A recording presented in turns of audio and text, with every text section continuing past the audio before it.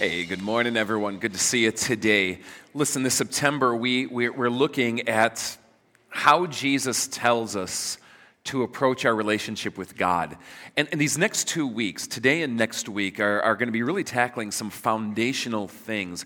Things that if you're new to Jesus or to Christianity, hopefully will kind of set some foundational ideas for you. And for those of you who have been on that journey, maybe bring things into greater focus that easily start to diminish as we walk along His way. Now, we're going to be looking at one key thing this week, and part 2 of this is going to be next week. But where I want to start this morning is with an ancient biography of Jesus. And the biographer, very early on, sets out this statement that really flushes out what Jesus' ministry is all about. And he quotes Jesus as saying this: "The time has come, the kingdom of God is near, repent and believe the good news." Now, I want to talk to you about the language tucked in here because it's all been churchified so much that sometimes I fear its meaning has been diminished. So Jesus says the time's come. The time for what? The kingdom of God. The kingdom of God is here. The kingdom of God is impending. It's near. It's upon you. It's in your face. Don't delay. The kingdom of God is near. What is this kingdom of God? Simply put, the kingdom of God is this: God's rule, God's way. The kingdom of God is when God is in charge and things are done the way He'd like them to be done. It's God's active reign. It's heaven on earth, if you want to think about it that way. It's what you see in the Lord's Prayer, right? What do we pray? Those of you who know it, "Thy kingdom come, thy will be done." You see how kingdom and will are attached there? Thy kingdom come, thy will be done. God's kingdom is God's will playing out on the scene when things are done God's way on earth as it is in heaven. Are you with me on this? And this is what Jesus is alluding to when he says, believe the good news, because the good news that Jesus is talking about is this kingdom. Now, another word for good news is simply gospel. Gospel means good news. And this idea of the kingdom of God is so central to Jesus that these ancient biographies of Jesus took on the name Gospels, because they describe the good news that King Jesus has come and He's bringing His kingdom. The kingdom of God is what the New Testament is about. It's especially what the Gospels are about, that in Jesus, the kingdom of God has come. Now, the second word I want to look at today is repent. And this has been a word that unfortunately has gotten hijacked by the church. You don't hear this word out of church circles. And I think for so many people today, the word repent can either mean something like, well, it's like a little black cubicle I go into with a priest in a Catholic church, or it can mean saying a certain prayer, or it can mean feeling sorry about things, or maybe it carries with it for you the connotation of like an angry fire and brimstone preacher, or like an ominous billboard. I have the displeasure of having to drive the 8094 highway around Indiana a lot. I'm finally referred to as the Devil's Highway by my family and a lot of people here. And it's amazing. There's all these, someone spent big bucks on this. All these billboards going from basically the western suburbs into Indiana. They're always black and ominous. It's always like spooky white font or flaming red and yellow font. Repent. The time is near. And it just kind of leaves you going, I don't know what that means, but I really want nothing to do with that word. In Jesus' day, the word repent was not a churchified word. It was not hijacked yet.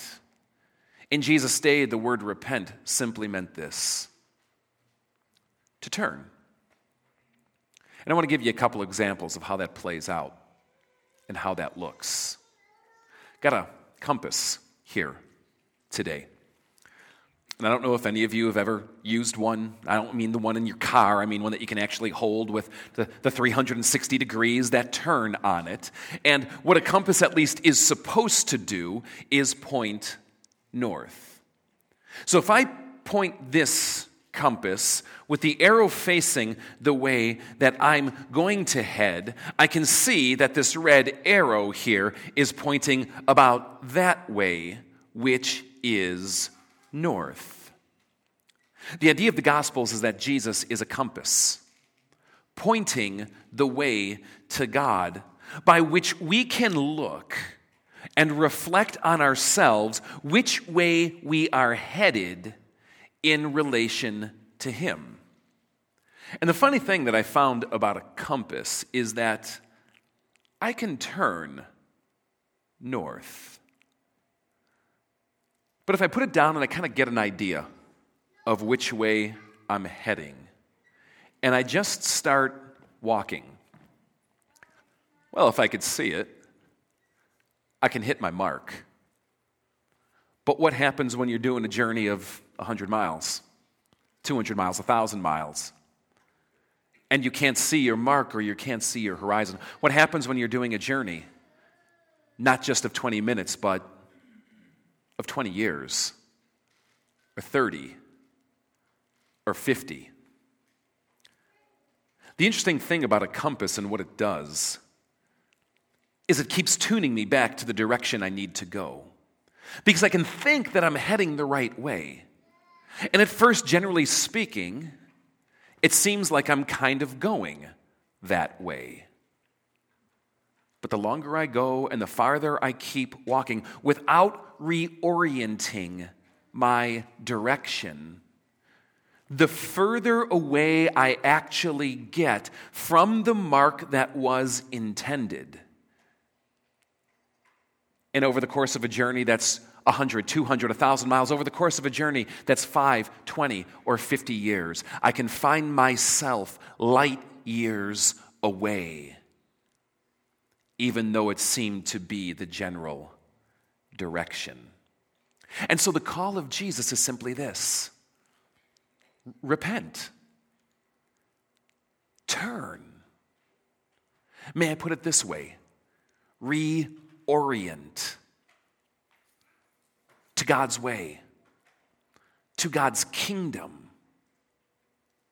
Reorient yourself. It's how the word was used in ancient times. It simply meant to turn. So it would be very valid to use in a context like this. Hey, Grandma, you're going the wrong way. Repent that car around, right?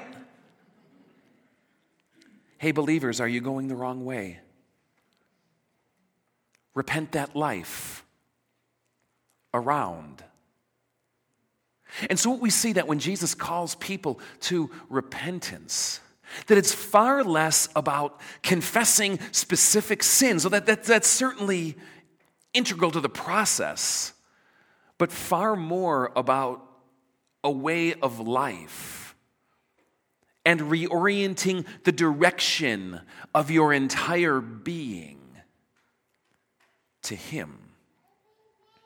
Which leads to a second way that I want to help you understand this word today. Now, I want to do this with a couple of chairs. Let's just grab these, all right? Who wants to be God? Wrong question. Who here has a spouse that thinks they're God?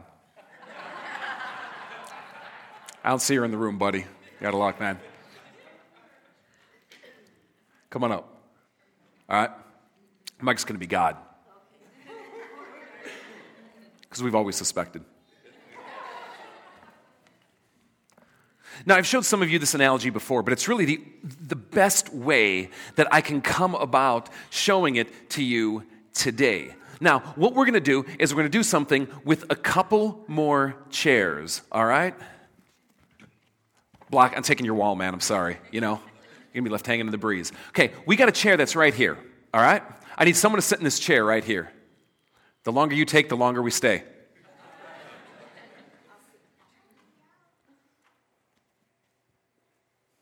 You seen The Exorcist? Can you spin your head 180? Let's come back here. We got Gary Bussey right here, all right? You got to do it. You got to do it. We got God. We got Amy. We've got Gary. All right? Back there. Who is closer to God? Gary or Amy? Oh, I've got a mixed opinion in the room. Okay, who's going to say that Amy is closer to God? Who's going to say that Gary is closer to God? Those of you who said that Gary is closer to God, please don't do construction projects at my home.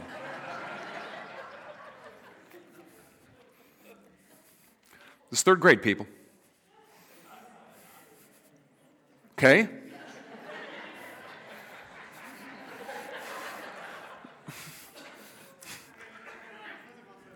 Amy is closer to God. And there's many of us in life, and you're still stuck there, Amy, you're still stuck here, God. There's many of us in life who, when we look at the quality of our lives from an external perspective, when people look at the quality of our lives, how we act, how we behave, how we amalgamate into society, there's a lot of us who look pretty close to God's kingdom. Pretty close to the way God wants it to be. And likewise, there's many of us that when we look at our lives, or better put, when others look at our lives, they seem pretty far away from the way of God's kingdom, from the way God wants it to be. And yet, what's interesting with this analogy is that even though Amy is closer to God, she's facing the wrong way. And even though Gary is farther from God, he's facing the right way. And see, here's the key.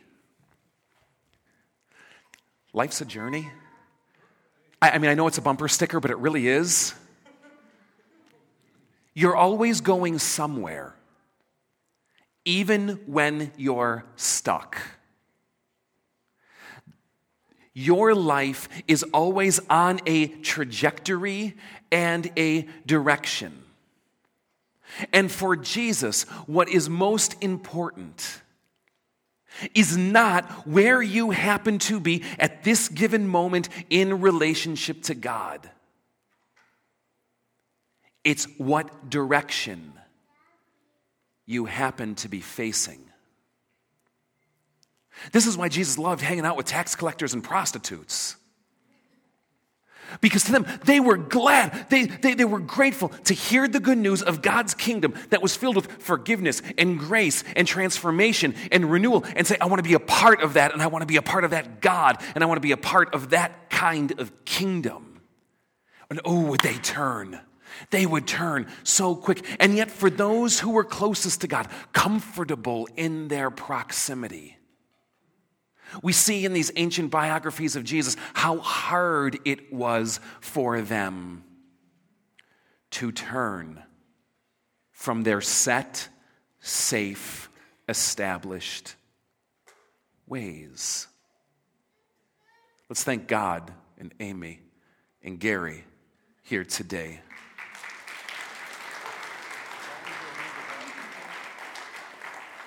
I want to read you a story from another ancient biography written by a doctor named Luke. And it says this: to some who were confident of their own righteousness and looked down on everybody else, Jesus told this parable. 2 men went up to the temple to pray. One a Pharisee, religious leader, and the other a tax collector. The Pharisee stood up and prayed about himself. God, I thank you that I am not like other men, robbers and evildoers, adulterers, or even like that tax collector.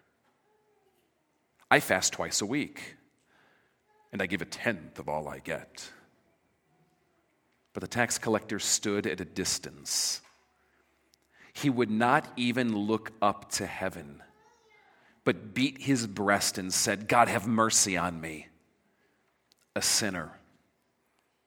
I tell you that this man, rather than the other, went home justified before God.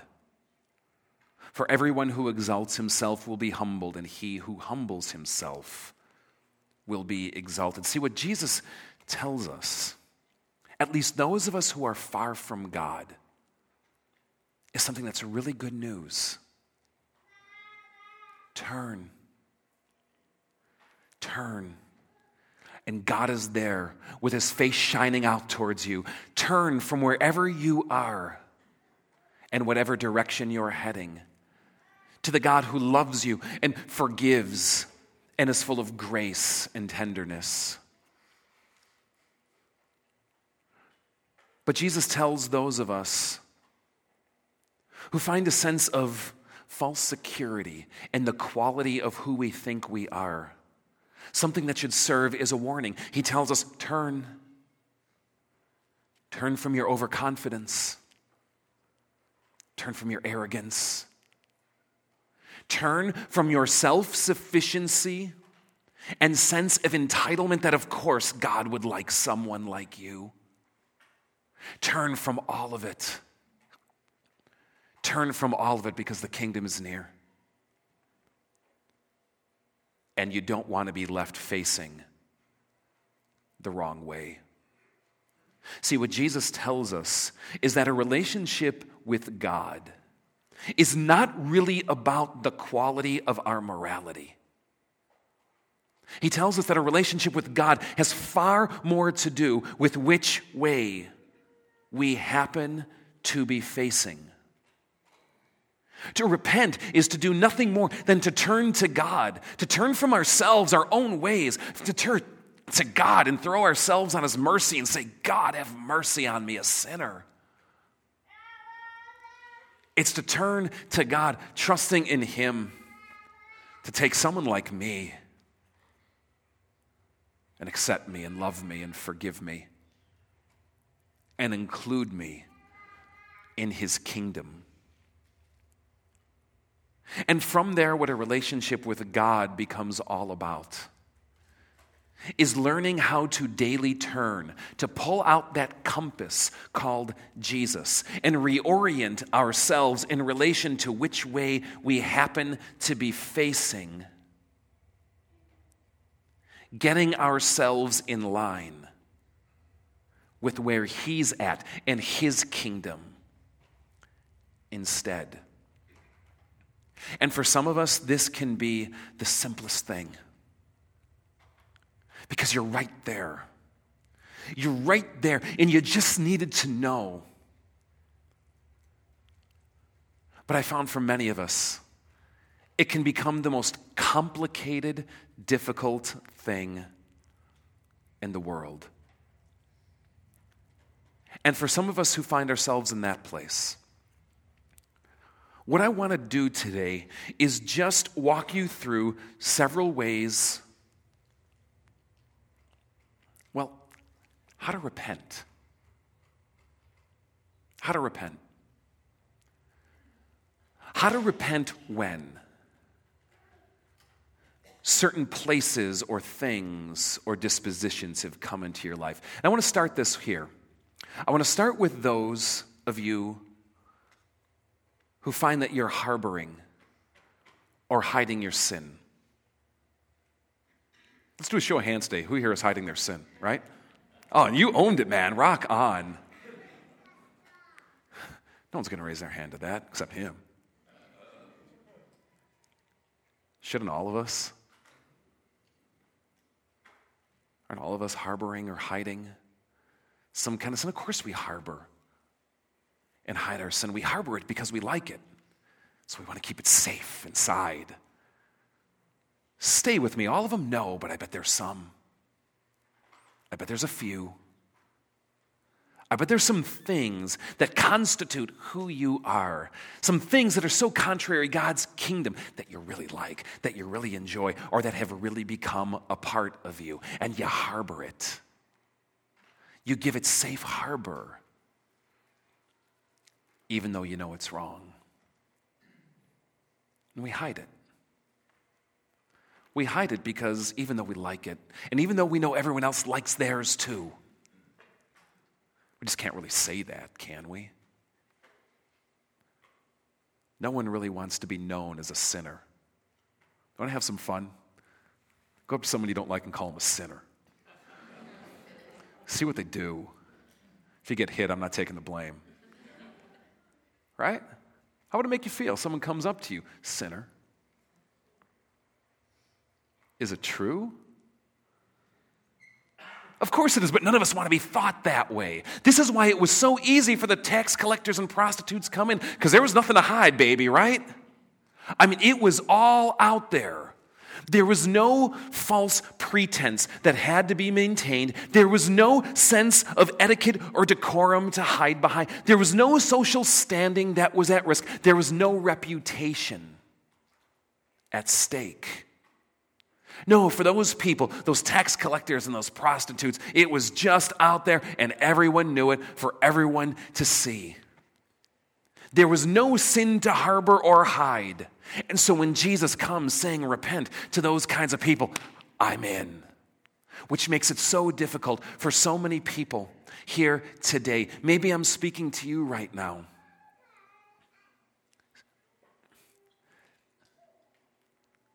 Because to turn will cost you. To turn will force certain things in the darkness to be brought into the light. Things that we simply would rather leave unseen. How's Jesus put it? Have you been memorizing this? Out of John 3, doesn't he say something like this? This is the verdict. Light has come into the darkness, but men love darkness instead of light because their deeds are evil. Those who do evil hate the light and will not come into the light for fear that their deeds will be exposed. Right? But those who live by the truth come into the light so that it may be seen plainly that what has been done through God. There are some of you here today are harboring and you're hiding your sin. And I tell you, it's going to go one of two ways. It's either going to eventually come out, as it so often does, or you will carry it lifelong as the heaviest of emotional weights. Can I offer you an alternative? Bring what you are harboring in the darkness into the light. Just admit it. Just admit it. I'm not saying you need to take a billboard out on 8094. But what I am saying is get on your knees before God, confess it, admit it, tell him about it, admit it, own it without excuse, and turn to him. And go to the people you've wronged, the people you've hurt, and admit it to them too. There may be consequence, to be sure. But it's the only way to release the clench of the darkness and break its grip so you can go into the kingdom of light. Repent. That's what Jesus means. Or how about this? There's some of us who, well,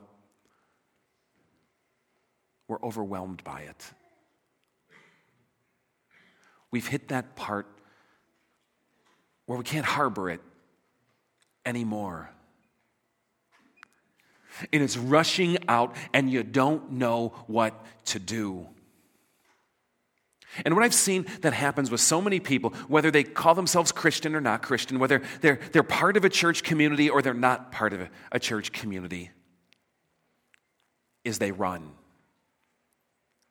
because they know they can't keep the false pretense up anymore. They know they can't give it safe harbor anymore. It's coming out and it's going to be known, and so they run. And I found people like this who continue to run and run and run and run from relationship to relationship to relationship to relationship, from church to church to church to church. Always trying to stay a few paces ahead of the overwhelming sin. Have you ever tried to run? Do you enjoy it? Have you ever tried to run endlessly? Can you sustain it? Can I offer you an alternative instead? Stop running. Admit it. Let it catch up with you and bring it out into the open. Yeah, that's me. And word vomit it to God. Let it all out on Him. Release it. Let it go. Tell Him everything you've been running from. Let it catch up and take a break.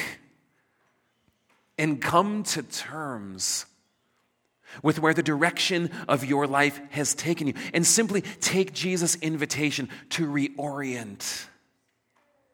To reorient. Wherever you're at Him, because I want to tell you some good news today. No matter who you are and what you've done, you stand in good company with every single other person in this room who has not kept true north on their compass and has found themselves at all different points on the wheel. You'll find that of every single person in this room. Jesus invites you to a different way. Repent, and believe the good news. Or how about this?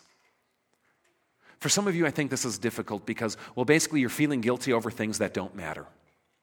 You have an overdeveloped sense of guilt. See, you were probably brought up in it. Brought up in church world, maybe, where it had drilled into your head from like infancy, you are a sinner and there was nothing good in you, right? Okay, show of hands on that one, right? Or maybe you had a mom like that. Bring it out in the open, baby, right? Overwhelmed by it, right? Or a dad, or a spouse, or someone in your life before whom you could do no right, before whom everything was subpar. And even when it was the best, it was still at some level flawed and wrong. Oh, we know it well. And so you live your life with this overdeveloped sense of guilt. You feel guilty about everything. Right? I mean, everything. Guilt has become your best friend. And what's so sad about it is the things that we feel guilty about, half the time God doesn't care about at all. I was at the Y Friday, and there's a woman I know there who I do this one class with, and she wasn't there the day before. And you know what her response was? I feel so guilty I didn't go to TRX. I mean, it wasn't just like set off the cuff. I mean, she actually felt like guilty, like she had done something wrong because she hadn't gotten up to go work out that day. Can you resonate? No, I just feel guilty because I don't do it at all, ever, right? But do you think God cares if she went to TRX yesterday?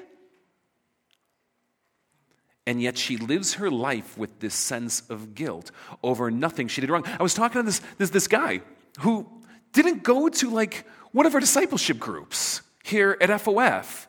Keep in mind, he's going to like 4. All right?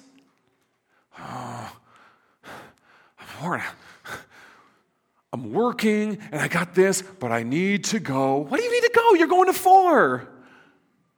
Where does it say thou must go to 5 discipleship groups? But this self-created, overwhelming sense of guilt crushes him because he thinks he's doing it. Look, some of you are feeling guilty over all the wrong things. Can I give you some advice? Stop it. I mean, cut it out. If only it were that easy, though, right? You know, the real danger of it is what it does is it deflects. It deflects and distracts from the things that really matter, that God would actually prefer, we feel guilty about. So if you find yourself in that place and you're like a number 3, can I suggest to you an alternative? Turn to God.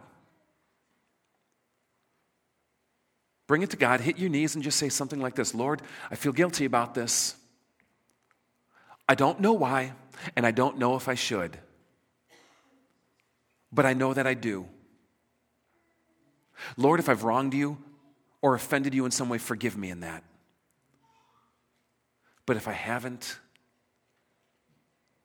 please, God, start to transform this ubiquitous feeling of guilt in me today.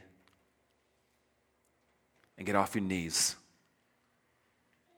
and walk away confidently and joyfully, having left it with God in that room. Let me give you one more.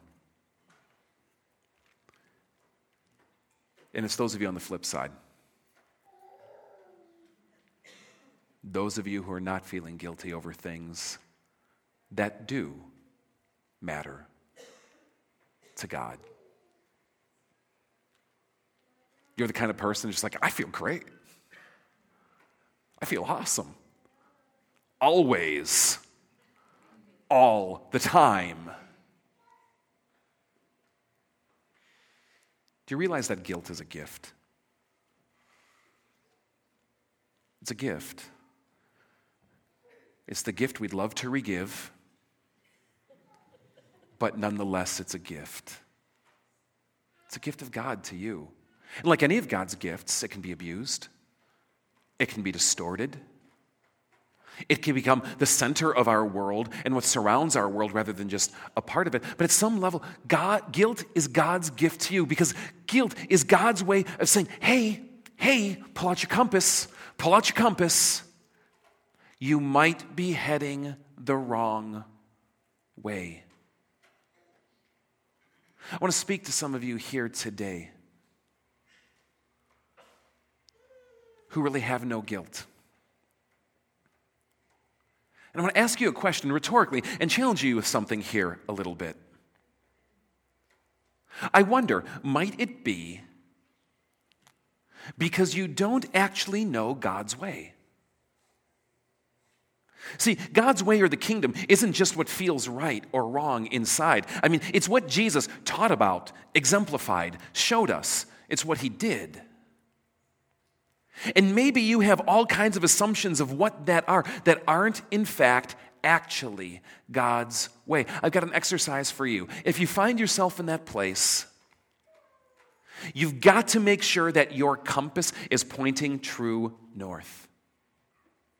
Take one of these 3 passages, Galatians chapter 5, the 10 Commandments, or maybe Colossians 3. If you need help finding those, find me. Take your Bible, go into a room, close the door, get on your knees, spend 5 minutes, read it, and evaluate yourself against it. Ask yourself some honest questions. As I read this passage, am I in fact facing God's way? Now, back to Jesus' statement. The time has come. The kingdom of God is near. Repent and believe the good news. Jesus is not only telling us how to have a relationship with God. Eyes on the preacher. He's telling us when. What does he say? Time's come. It's near. It's impending. It's upon you. It's in your face. You know what I hear Jesus screaming out through these words? Don't delay. Because for Jesus, it's not just important how to have a relationship with God, but when. And the when for Jesus is always right now, right here. It's that important to him. The stakes are that high. And maybe you're here today and life has taken you off course. Maybe you're here today and you're facing the wrong way. Maybe you're here today and you feel 1,000,000 miles away from him. Maybe you're here today and you're harboring something. Overwhelmed by something. Trying to come to grips with something.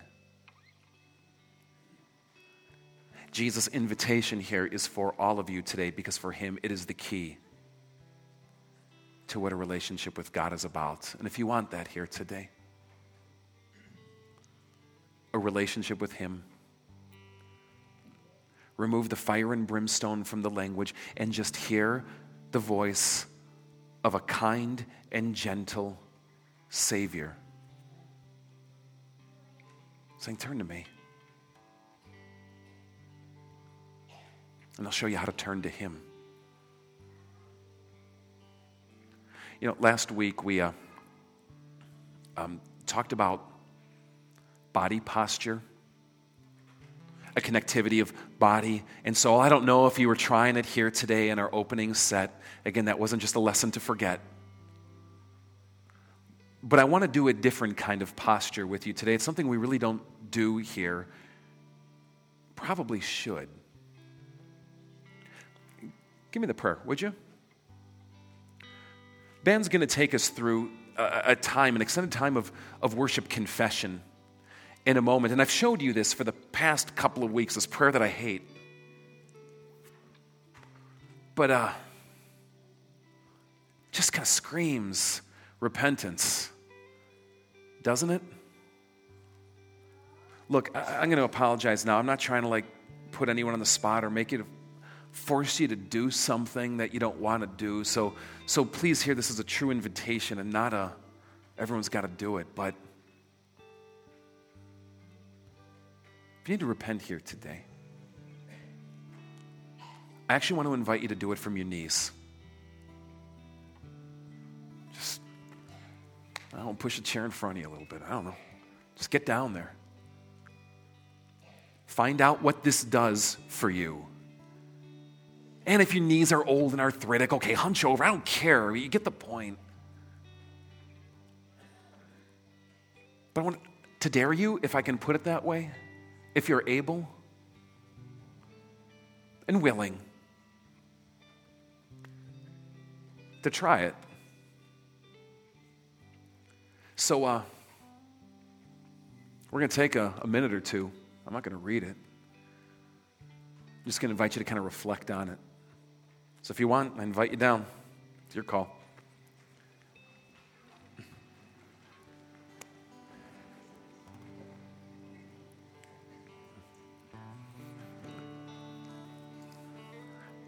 Use this as a guide to give to God what you need to give him, to turn to God in the way you need to turn to him, to reorient your life today.